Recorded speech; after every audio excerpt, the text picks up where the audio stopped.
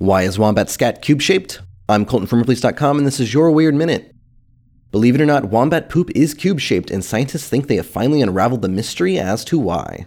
It's long been a curiosity in the scientific community, but since wombats only live in southeastern Australia, study on the furry creatures has been sparse. Scientists first looked at their special digestive tracts, which form their digested food into briquette droppings. While they could see how the process worked, the secret to their biological quirk was revealed in their behavior.